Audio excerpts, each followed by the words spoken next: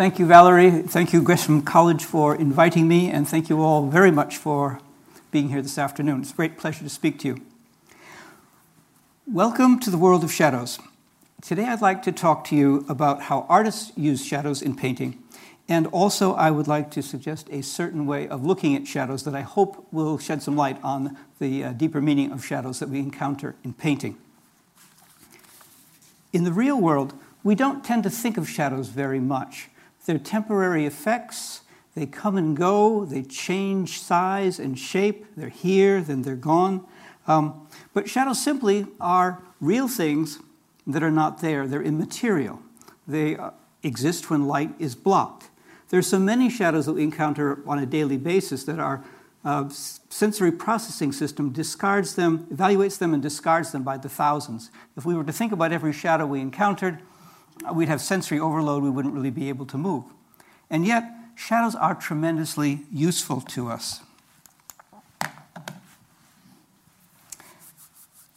If we look at shadows, they help us to locate objects in space. They help us to navigate the world in a very literal kind of sense. They show us where the light is coming from. They tell us what time of day it is. They protect us from the sun. They shield us from being seen. They warn us of approaching danger. And if we slow down and ponder the scientific possibilities of shadows, many, many discoveries have been made from looking at the shadows. For example, Aristotle figured out that the Earth was round by looking at the shadow of the Earth projected on the moon during an eclipse. It was Galileo, using his telescope, who looked through that telescope and could see that there were shadows on the moon, and therefore it indicated to him that those shadows were cast by mountains, meaning that the moon, in fact, was made of the same kind of material that the Earth was. It wasn't some crystal sphere in the heavens. There was a Danish astronomer, Ole Romer, who could see that there are shadows taking place on the distant moons of Jupiter, but there was a time lag between when he could see them and when he ought to have been able to see them, and therefore he was able to calculate, this is in the 1600s, that in fact the speed of light was finite. So many different ideas have come from shadows, and if we turn from science to culture, we find that shadows provide a vocabulary that we use all the time. We notice foreshadows in films and in novels. We fear the shadow of death. We have shadow cabinets and shadow ministers. We remember the shadow of a smile. We are haunted by the shadow of a doubt. The collective wisdom of centuries tells us that we should not pay too much attention to the shadow when there's actually a substance to be seen instead. And if we read Shakespeare's Macbeth, we are told that life is but a walking shadow. So shadows are everywhere in our culture, and they're also everywhere in our thinking. We know that they are immaterial phenomena, and yet we can't help treating them as something a lot more serious. The popular song, Me and My Shadow, suggests that when you're alone with your shadow, you're not just really alone. There's something else, somebody else there with you. When we think about shadows, we tend to think about doubles and souls and strange beings sometimes with supernormal powers. Go back to the 1930s, Walter Gibson's hero, the Shadow, was actually the source, the grandfather of all superheroes since. The Shadow is known from radio shows, from Pulp Fiction, from films, and thanks to his famous opening lines, we have the convention established in popular culture that even if a person lies, the Shadow is telling the truth.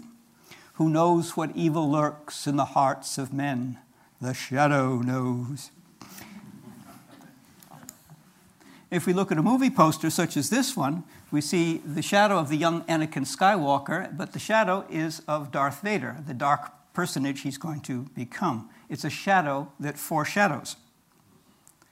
And similarly, back in the 1960s and 70s, there was a regular feature in Mad Magazine where the shadow knows, and the shadows were always revealing what was going on with the interior of the person casting the shadow. So here we have the politician asking for a vote, but really thinking of himself as king. Once we perceive an object as threatening, its mere shadow will sometimes be enough to cause anxiety.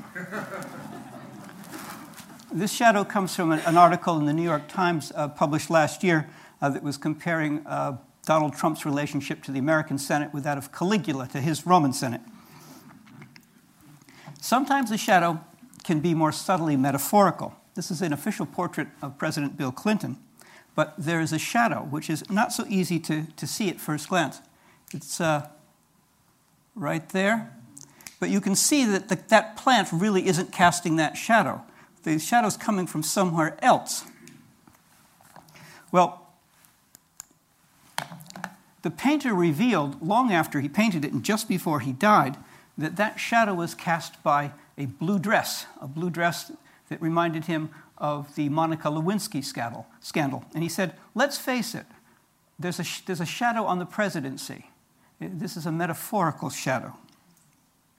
So this anecdote, I think, highlights the fact that shadows in real life may just be accidents of the light, but once we have shadows in painting or drawing, we have shadows that are put there for a purpose. There's a meaning, there's an intentionality behind them. Sometimes the meaning is rather simple. The shadow can be there just to say, look at how this pot of flowers is convincing because it has a shadow next to it. But other times it can be a lot deeper, and then those are the kinds of shadows that I want to talk about today. As the story of Peter Pan losing his shadow reminds us, in artworks, shadows come and go. And they are there at the whim of their creator. They can be cut off and put back on, depending on what the painter or the author wants to do with them. Peter loses his shadow when he's fleeing from the approach of Wendy's parents. It's cut off when a window slams shut on it. But then he tries to put it back on, and he can't really put it back on because he thinks he can stick it to his feet with soap. And so he is shadowless for a certain point during the course of the story, because Peter is not really a normal boy, and so the cutting off of his shadow renders him something other than human for that particular moment. I'd like to turn now to some of the issues that artists have faced when they have painted shadows. Look at some of the problems that they have run into along the way.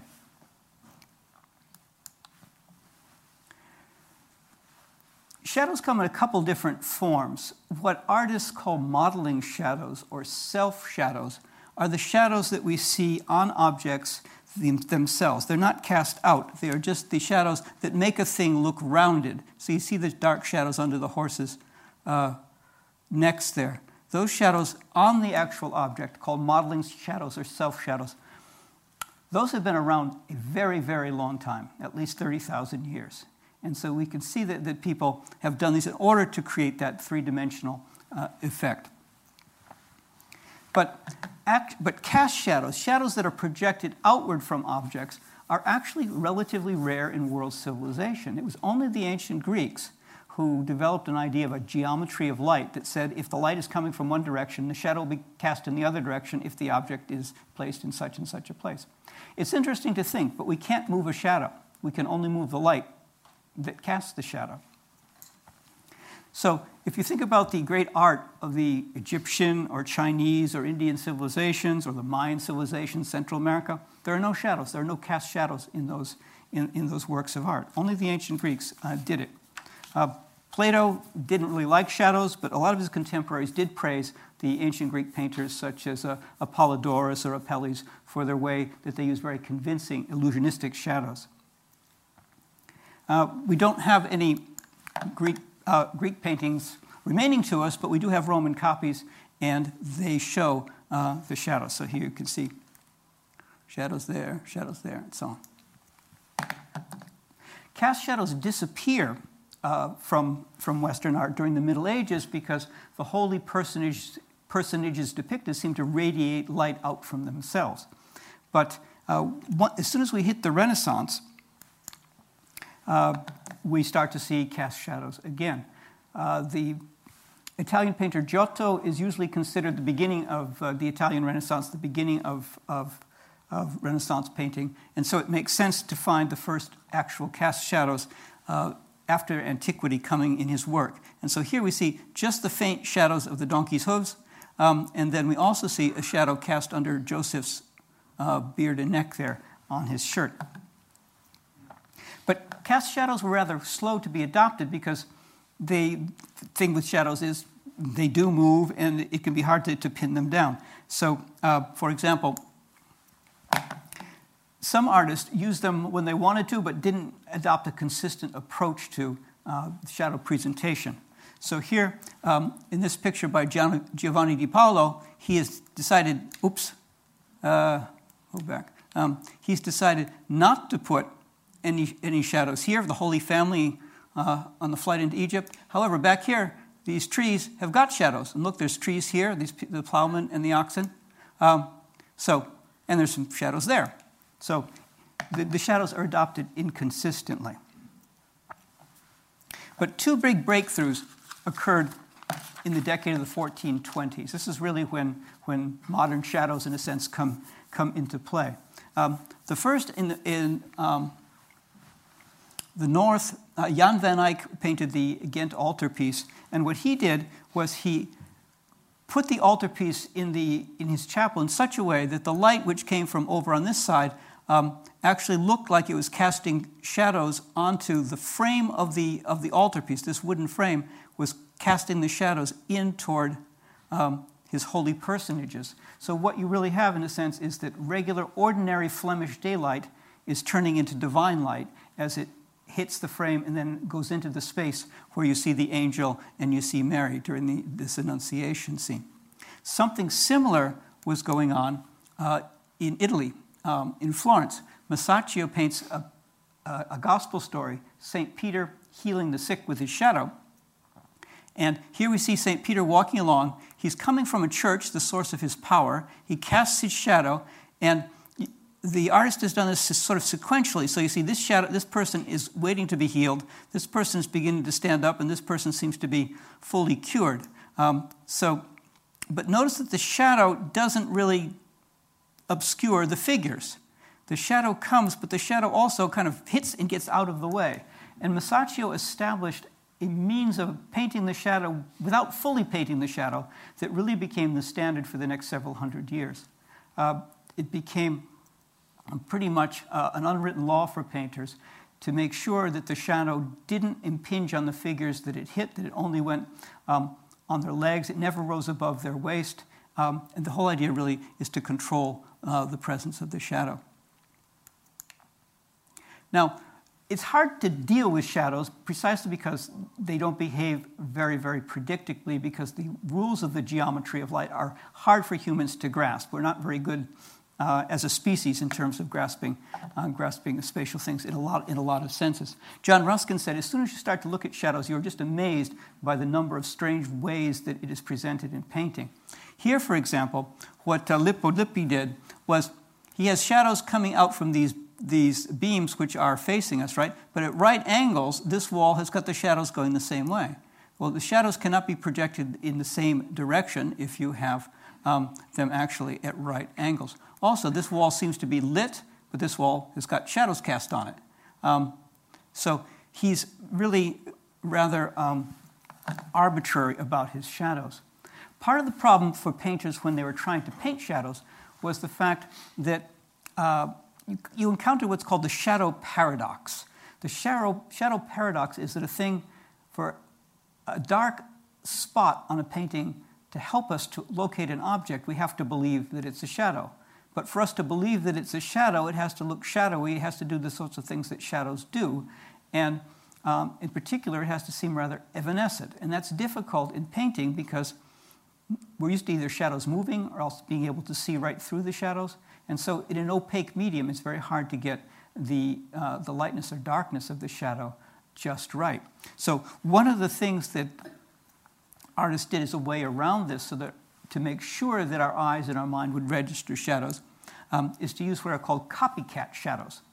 So what you do is, if you want to make sure that you know that this is a shadow of Madonna and Child, you make it shaped like the Madonna and Child so that people will instantly recognize it.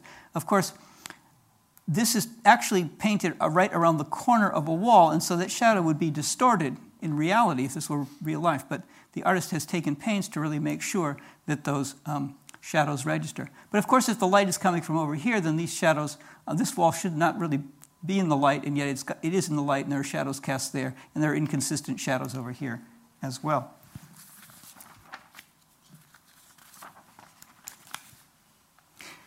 But slow as it was and difficult as it was for painters to work with shadows. Eventually, they did become fairly comfortable with them, and it began to seem that if you didn't have a shadow, well, you didn't really have a good painting. And so by 1502, when Luca Signorelli is illustrating Dante's Divine Comedy, he actually goes and he's illustrating the story when Dante is walking through purgatory, and the people, the souls, the dead souls in purgatory say, look, he's casting a shadow. And so this is Dante and this is Virgil. And they say, look, he's casting a shadow. That must mean he's alive. And they all stand back and wonder and say, how can it possibly be that there are living people here in purgatory with us? But what Signorelli has done, because he's more of a painter than he is an interpreter of Dante, he actually has given his souls shadows. So they have shadows come though they're looking at Dante saying, well, he's got a shadow and we don't. So I think this shows us something about the mentality of the artist, that the shadow had come to seem absolutely essential. Leonardo is very important in the history of shadows because he had very clear ideas about them. He was going to write a whole book about them. In the end, just a few pages of his manuscript remain. But he did insist that shadow is a more powerful agent than light, for it can impede and entirely deprive bodies of their light. Light too conspicuously cut off by shadows is exceedingly disapproved of by painters. So what you do then, if you're worried about that, is you try to really minimize your cast shadows by creating a soft, diffused light that won't produce attention-getting shadows and that will cause dark patches to cover over things that you might want to really show to good effect. So Leonardo was tremendously important because his writing and then also his example showed people how to do that. In this picture, for example, there are lots of dark places, but there are no cast shadows that will distract from the central activity here.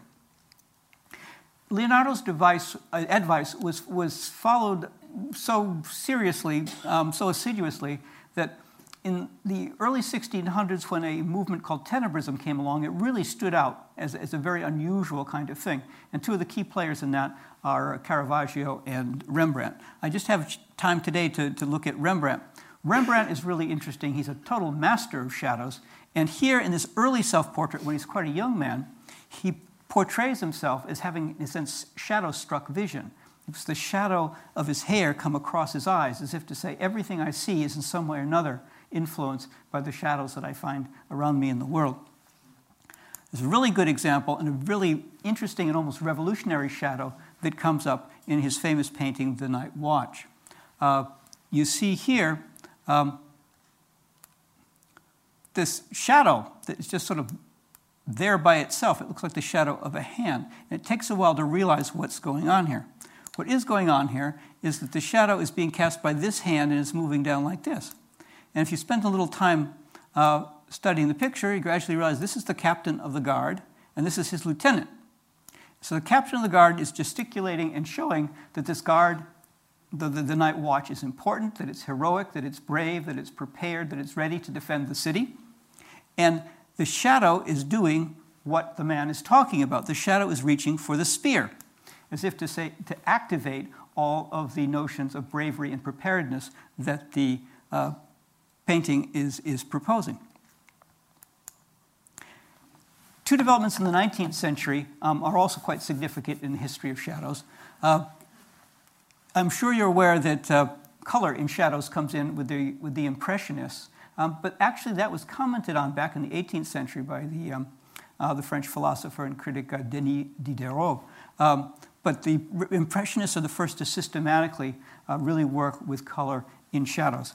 At the same time that Monet is really taking these shadows of the haystacks very seriously, however, a bunch of post-Impressionists were working in the opposite direction. Gauguin and others were saying at about this time, we've been using shadows to make things look realistic for the past couple hundred years, and it's just part of the box of tricks that painters have. And after all, painting really is two-dimensional. It's just putting colors on a flat surface. So why should we bother with shadows at all? We really should stick to outlines and so on.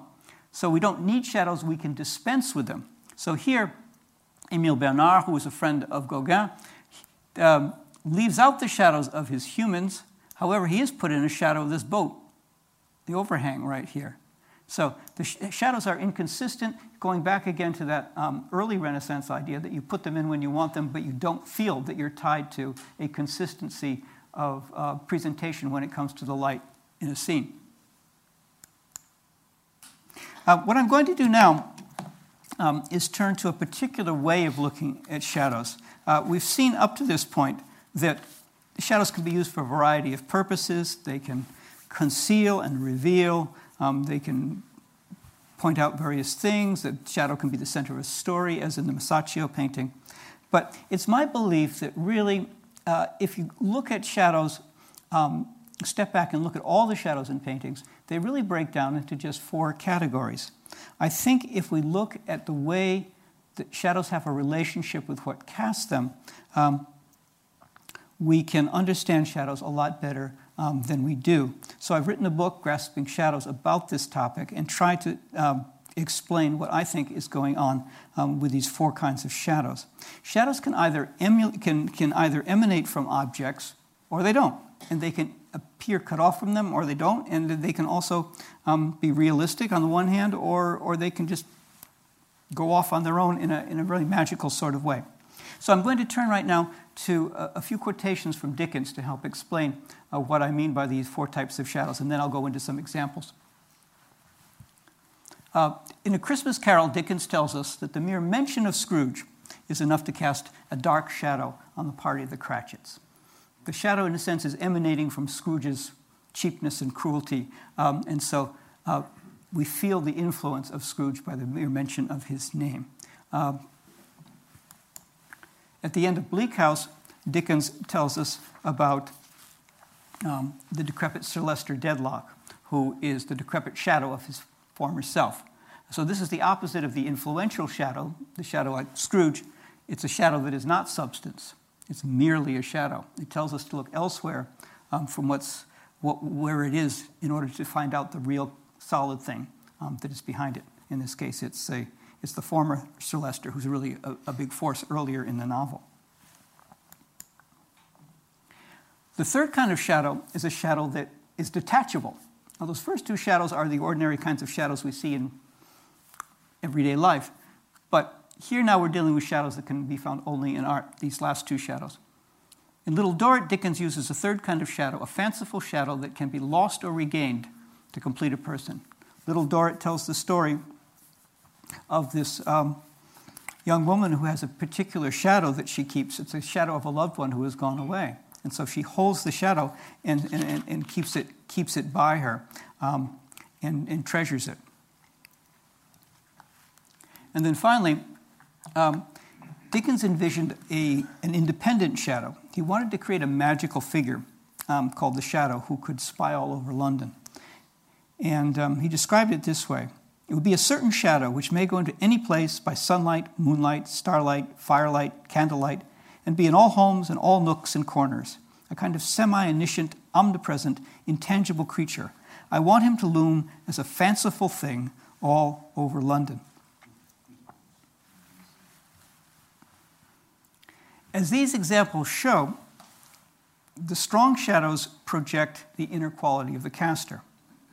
The weaker shadows cause us to look elsewhere for the real thing. Sometimes they reinforce realism by sending us elsewhere in space, but sometimes they send us elsewhere in time. The third kind of shadow, a detachable shadow, is not really possible in real life, but it's what's needed to become fully human. It can be gained or lost. And finally, independent shadows are those which appear without a caster. The shadow itself is the center of attention. Oftentimes this kind of shadow, particularly in literature, is connected with dark forces and fears. It's been connected with Jung's idea of the unconscious as a shadow, and so on. Anyhow, let's look at these 4 shadows in more detail and see how they work. The first shadow, as I said, is a vital shadow. It's a conventionally attached shadow, but there's something about it that says, look at me, pay attention to me. I am connected to the inner being of the thing that is casting me. And of course, this shadow is the shadow that is associated with soul. So I have here 3 quotations that work along with that idea. Every man casts a shadow, not his body only, but his imperfectly mingled spirit. That's Thoreau. Then the next from a famous art historian. Throughout the world, the shadow is considered an outgrowth of the object that casts it. The second filmy self of the person is identical with or related to his soul or vital power. And then this third quotation from Leonardo. Shadow is the manifestation by bodies of their forms. The forms of the bodies don't show their particularities without shadow. Leonardo actually thought that the shadows were coming from the bodies rather than being projected by the light. He saw shadows emanating from bodies, and so the body spoke its form through the shadow that was projected, which is one reason he felt it was tremendously important to control the shadows so they wouldn't just go anywhere and mess up a painting.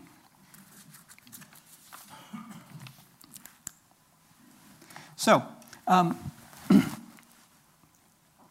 the story of how Western art began, at least according to the Greeks and the Romans, has to do with the shadow. And this is the story. It's a story told by Pliny the Elder, Roman historian. Butates, a potter of Sion, was the first who invented at Corinth the art of modeling portraits. It was through his daughter that he made the discovery, who, being deeply in love with a young man about to depart on a long journey, traced the profile of his face as thrown upon the wall by the light of the lamp. So here's an 18th century version of that story. We see the young lady, she has her stylus, she's tracing the profile of her young lover. He's about to go away. The story doesn't tell us any more about this, but it's usually theorized that he's going to die, and the only thing she's going to have left is his outline, his shadow, his silhouette. Early 18th century silhouettes, when they were first invented and became very popular, were called shadographs sometimes, or just shadows of people. And they were often made by tracing shadows. Anyway, there was a great vogue in the 18th century for shadow tracing, but the idea of this goes a long way back. And what's interesting also in terms of art history is the dynamic of who does the tracing. Here, our Bartolomé Moria painted this picture called The Origin of Painting, and there's a scroll that you'll see here, and it says in Spanish, "From the shadow emerged the painting that you admire so much." In other words, art started just by tracing a shadow, but now look, we can paint walls, we can paint people, we can do foliage, and all this kind of stuff. We can create real pictorial space, but it all came from this simple tracing. Murillo painted this picture when he became president of the Artists Guild in Seville, and so it was his presentation piece, and it hung in a special chapel that was dedicated to artists. What's interesting in terms of the history of the shadow tracing motif, though, is that it's a man tracing a man. And while other men look on and say, wow, great job, this is really interesting. However, into the 19th century, we have a new figure, because there are many versions of the story. Some people take away the idea of the lamplight, and they say, no, the first shadow was traced by a shepherd with his staff, and he was tracing it in the sand, in the sun, outside. Here we have the shepherds, we have a rock to do the tracing on, but we have a third person kind of come in, a sort of art director. She's positioning the head of the young woman. Notice it's a young woman and not a young man, and there's a man doing the tracing. So the male artist gets more and more into the story, but here the woman has not fully lost artistic control. And then you have a couple of sheep looking on. More recently, the tracing has become a woman-to-woman affair, as we have a sort of feminist rendering of the story where we leave the men out entirely. So now we have a woman tracing woman. De Butates means daughter of Butates. So this is the idea that now, in the 21st century, the tracing is still going on, and now we're back, after all, to the women who are the artists. So anytime we see a shadow that looks to us that it's expressing something particular about the inner being of what's casting it, we're in the presence of what I call the vital shadow, or the expressive shadow, or the strong shadow. And here we see the thoughts of the young man, sort of like a body aspiring upward as he's reading by lamplight. In this well-known picture by Courbet, Courbet has painted himself with a really strong individual shadow, while these people in the shadow of these people who are paying homage to him are just in the shadow of a tree. They don't have their own particularized shadows. But Courbet's shadow is going onto a milestone because this is a milestone in his career, and this points right back to the stagecoach, which is heading off to Paris because he is off at the beginning of a great career. Here we have two very distinctive shadows toward the end of the 19th century, in this picture by Émile Frion.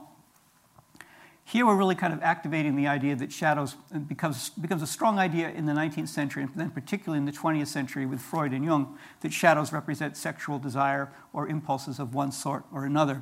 So the young woman is turning away, but the man's shadow is right there with her. So the shadow is looking for the kiss. Meanwhile, her shadow is trying to get away. And of course, movies were tremendously influenced by what was going on in painting. And as soon as film was invented, it started working with the full shadow repertoire of the things that had been done with shadows in literature and in painting. So here we have a still from the cabinet of Dr. Caligari, and we start to see the inner power and threatening quality of the doctor with the way his grasping hand is stretched out in the shadow.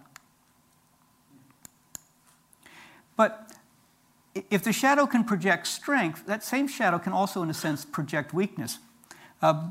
Going back now to the 1400s, the story of St. Wolfgang is that he was such a great saint that he was able to overpower the devil, and he forced the devil to actually participate in saying the Mass. So here's the devil holding up the gospel while St. Wolfgang pronounces the holy words. And because the power and the presence of God is strong here, the shadow that's coming from the devil's hooves is just really not even able to touch the saint. He has managed to shrink that evil shadow of the devil. If we move on to our second shadow, the look elsewhere shadow, that's the shadow that really is dealing with most of the ordinary shadows that we see in painting and that we tend to discard because we're really looking at the object that these shadows reinforce. It's a shadow that by its supportive role or foreshadowing quality says, look somewhere else for the real thing. These shadows, of course, are very important if you're doing any kind of trompe-l'oeil painting, so that the shadows here, under the book or of the man's hat, it makes it look like he's projecting into space. But once again, it's showing us how convincing it is that this painting jumps out at us. And the interesting thing for me about these kinds of reinforcing shadows is, on the one hand, they're nothing, and also we don't tend to take them very seriously. And yet, somehow, because they are nothing, they make something else look like something. They give substance to something by being non-substantive. Shadows have this very interesting supporting role. So those shadows make things stand out. Velázquez, on the other hand, was noted for what critics have called the imperceptible shadow. He painted shadows so naturally that people didn't tend to really register them, that the whole thing is very subtly lit, and we see shadows, but we're not really thinking about the shadows, we're thinking about the bodies turning in space and so on. Then there are shadows that foreshadow in a very, sometimes a semi-comic sort of way. We have the sailor taking leave of his girl. He is pleading with her, but his hand is gesturing perhaps toward the future. Does this look to you like a woman holding a child in her lap? And is that a warning to the young woman, or is he saying, settle down and we'll have a family? Or is that what she's going to end up with, just her and the child while he's off at sea? This is a very serious foreshadow, the shadow of death. So Jesus is stretching after a hard day's work in the carpenter shop, and behind him on the wall, there's a rack of carpenter's tools, but they're looking just like the cross, and so the implements of the torture, the nails, and so on. And there are a lot of other things in the picture that Holman Hunt has used to anticipate the crucifixion, so that the headgear here will anticipate the crown of thorns. This figure here is actually Mary. She's been looking in the chest for all the treasures that the three kings have left, and she's pulled out a bit of a crown here. And she's suddenly realizing that all of those strange things that happened when this child was born, look where it's all going to lead.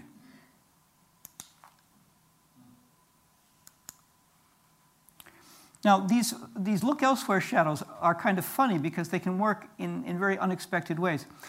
In recent years, in the last 10, 20 years, artists have started working with real shadow in their work. And so they create works where they deliberately make something that will cast a shadow. And the reason I call these part of the category number 2, look elsewhere shadow, is simply they keep us looking back and forth from the thing that casts it to an image, and then we're not quite sure what's what. Here, it's a bunch of crumpled up wire. This is what the artist has made, but you turn a light on it, and it makes the image of nesting boxes. Something that's kind of all curved and twisted turns out into something that is actually quite geometric, rectilinear, and so on and so forth. And we ask ourselves, like, where is the actual work of art? Is it in the shadow, or is it in the physical object that has cast the shadow? Here's another much more complex version of the same thing. Tim Noble and Sue Webster are British artists, and they took a year's worth of their own personal rubbish, and they glued it all together, and it casts a shadow that shows them sitting down contemplating the fact that real life is rubbish. So they look pretty unhappy. So where is the artwork? Is the artwork there, or is the artwork there? Or is it both? You have to go back and forth, back and forth, back and forth in order to deal with this kind of strange artwork where the shadows are a real part of the artwork. If we get on to the third kind of shadow, the completing shadow, that's a shadow that can only really be found in some sort of magical setting. It can't happen in real life, but it's a situation in which a shadow can come off or be reattached or be attached that shows that the person who has the shadow is in some way a full participant in what it means to be human. And if the shadow is not there, then that person somehow does not fully partake of humanity. It's a thing that I certainly didn't realize when I began studying shadows, that from a certain point of view, Christianity is founded on a shadow. This is from the Gospel of St. Luke. Mary asked the angel, how is this immaculate conception going to work? How am I going to give birth to this child since I do not know man? And the angel replied, the Holy Ghost shall come upon thee, and the power of the highest shall overshadow thee. Therefore, also that holy thing shall be born of thee, shall be called the Son of God. So we see here that the artist has put light coming in the window, which is creating the shadow behind the angel and so on, but then he's got this curious shadow that comes in this way. It takes a while to figure this out, and you can't figure it out from one painting, but if you look at a whole bunch of them, and particularly if you read certain medieval documents, you find out the medieval idea that Christ is a column. And the column is Christ, which means he is the church. He physically represents the church. So in paintings, the shadow of the column represents the presence of Jesus. And so the shadow is sort of him both arriving in the form of God the Father, but also being created in the form of God the Son. And so in another painting of Wyss, we actually do see a row of columns, and the one particular one is sort of coming across from the corner and then up under Mary's skirt. Here in Goya's picture, we have something that I think is familiar to us from films and fantasy novels, namely the fact that the dead or the supernatural do not cast shadows. So here, the man being carried off by the witches and the witches themselves, they cast no shadow on the ground. We only see the shadow of the man who's terrorized and running away with a sheet covering his head. This man's here is crouching on the ground. He doesn't want to see it. So there are no shadows here because we're in the presence of magic. One of the big hits of the early part of the 19th century was a story called Peter Schlemiel, The Adventures of Peter Schlemiel. It was very popular in Britain in the 1820s, and in addition illustrated by George Cruikshank, and it's still very well known on the continent, but it's less known in Britain and the United States. But Peter wants to become somebody in the world. He wants to become a remarkable person. And a man comes up to him and says, well, if you just sell me your shadow, I'll give you this purse that is full of gold, and you can never spend all the gold that's in this purse. And so Peter says, great, I want to have fame and fortune. And so he sells his shadow, and here we see the shadow being wrapped up and taken away. What he doesn't realize, of course, is that he sold his shadow to the devil, and nobody will have anything to do with a man who has no shadow. So as soon as he starts to meet people and people see he has no shadow, they recognize that some kind of magical dealing has happened, and people flee from him. And so he starts to go out only at night. He finally finds a girlfriend, and everything is wonderful, and they're walking along in the dark, and he's proposing marriage. But the moon comes out from behind the clouds, and she sees that he has no shadow, and she runs screaming away. So if you're a man without a shadow, you have no recourse to human companionship.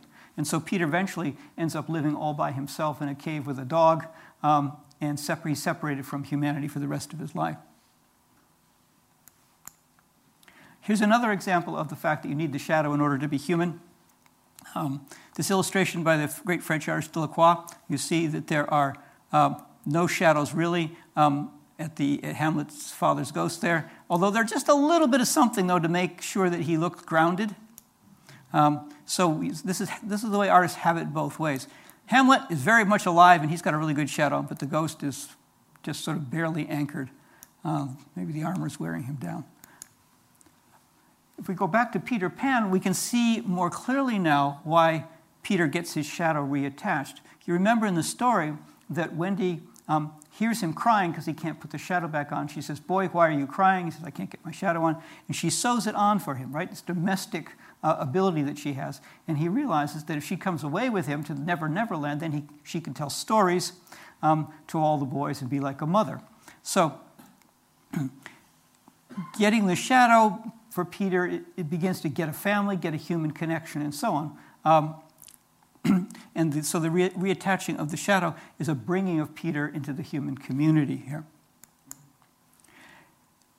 If you're emotionally dead, also you don't have a shadow. So Edvard Munch, post-impressionist, takes advantage of that particular moment in our history where the shadow is dispensable. And so his characters here in a number of paintings like this, you see the setting sun and everything, but that setting sun is casting no shadow at the feet of these people who are very much alienated from each other. In 1951, Robert Rauschenberg stunned the art world when he exhibited the white paintings. These were paintings, he took a roller, the sort you would use on a living room wall, and he got some white house paint, and he just went like this, and he just covered the canvas with nothing but white paint. And he exhibited it, and people said, "Huh?" This was just immediately after abstract expressionism, and people thought abstract expressionism at least is the heroic gesture of the suffering artist, and it's whatever is inside a person like Jackson Pollock, there it is all swirled and twirled and dripped on the canvas. Rauschenberg said, well, here's paint on a canvas. And so it seems to be the abstract painting like this seems to be the end of shadows, the end of representation. But Rauschenberg himself said, when I exhibited this, you could just, the shadows were so, the paintings were so sensitive that you could tell how many people were in the room because they just sort of subtly changed shade and tone because of the quality of the light. And his friend, the famous composer John Cage, said, these are airports of the light and shadows, these white paintings, so that your shadows are landing on them and taking off all the time. The very realistic painter and sort of conceptual painter Mark Tansey did a whole series of pictures where he examines the history of the art. And he was not at all convinced by Rauschenberg's theories. And so he did this picture in response to the white paintings. Here's a man with the same white paint in the roller, but he's painting over his own shadow.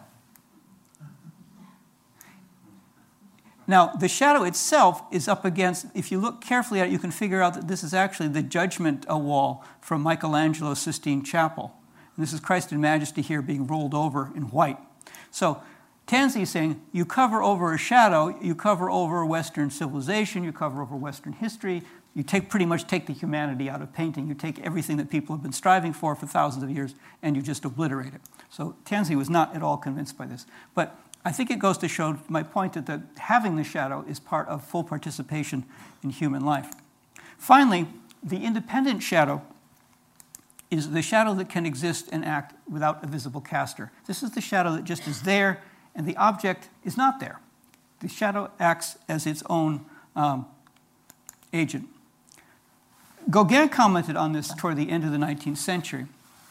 If instead of a figure you put the shadow only of a person, that is an original point of departure, the strangeness of which you have calculated. The main person behind all this was William Collins, who started this back in 1833. You see here the approaching rider, and so the gate has been opened for the rider here. This was picked up by Gérôme in a painting called Golgotha, and the first time in the history of the crucifixion. We have the crucifixion, but we don't see it. It's present in the form of the shadows.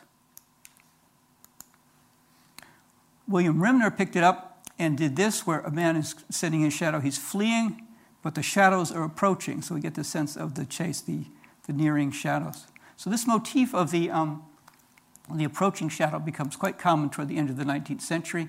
We get into the metaphysical painting of de Chirico. We see this approaching figure here, which counterpoints this figure here.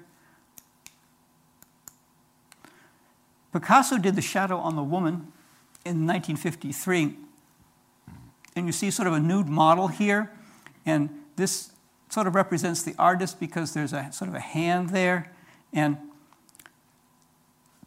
the part of the model that's covered by the shadow is sort of reddish to suggest maybe an erotic quality to the shadow's covering. Some people have said this is the shadow is taking sexual liberty here. Some people say it is just wishful thinking on the part of Picasso, because this was painted the day after his wife had left him, taking the children with her. And so that this is Picasso is just a shadow of himself now. This self-shadow is a tremendously popular motif in photography. Lee Freelander, who's an American photographer, has made a career of taking pictures of his shadows cast on various things. And here, the fur on the collar turns into his hair in a really nice way. And of course, in movies, it's often the case that the shadow is much more important and dynamic, and it carries a lot more emotional impact than seeing the thing itself. So here's Mickey Mouse chopping the water-carrying broom in Fantasia. I want to conclude today with just a brief examination of this painting by Renoir. It's called Le Pont des Arts. It was painted in Paris in 1867. It was the year of a World's Fair there. And you see that there's a lot of hustle and bustle. Hustle and bustle here. There's crowds waiting to get on some boats, the Bateau Mouche. There's people coming down here. The Pont des Arts is in the background there, actually. But Renoir has done something really interesting here. He has created this independent shadow that underlies the whole picture here. And we realize from the shadow that the artist is actually standing underneath a bridge that's overhead. And that bridge is the Pont du Carrousel, an iron bridge that we can't see. These are the pedestrians on it. And these pedestrians echo, in a sense, the pedestrians over here on this bridge, which is the Pont des Arts. This is painted the same year that Gérôme painted that crucifixion I just showed you. So instead of a holy day, we have a holiday. Instead of Jerusalem, we have Paris. And instead of something immensely religious and significant, we have just an ordinary day, people out for a good time. So Renoir is expressing this sense of secular understanding of life and of shadows. But he's giving us these shadows in the shadow people as if to say, what's underlying, the upper sunny world up here is a shadow world down here. And that these people are, in a sense, ready to cross the river Styx and become, these people here will become these people here. Eventually we will all turn into shadows. Art is, in many ways, a shadow of life. And so he's actually getting the idea of that in a literal sense by presenting the shadow world as underlying the world, the tangible world that we see and frolic in here. You remember the Murillo picture, The Origin of Painting, where he shows the man tracing another man and so on to show that that's where painting began. Renoir is doing the same thing here for us. He's showing that by simple tracing of a human outline, art began, and look what now art can do for us. It can do all this. It can do this wonderful, amazing, impressionist rendition of the world, but it all came from the shadow, and the shadow is where we're all going to. So I hope this helps you understand shadows a little bit better than you did when you came in. And this has been of interest to you. My whole point here really is that shadows are worth the trouble, and if we spend more time looking at them, we will really be amply rewarded. And if you have any interest in pursuing the topic further, this talk is based on this book that I've just published, and in it I also go into shadows in literature and in photography and film. So thank you very much for your attention.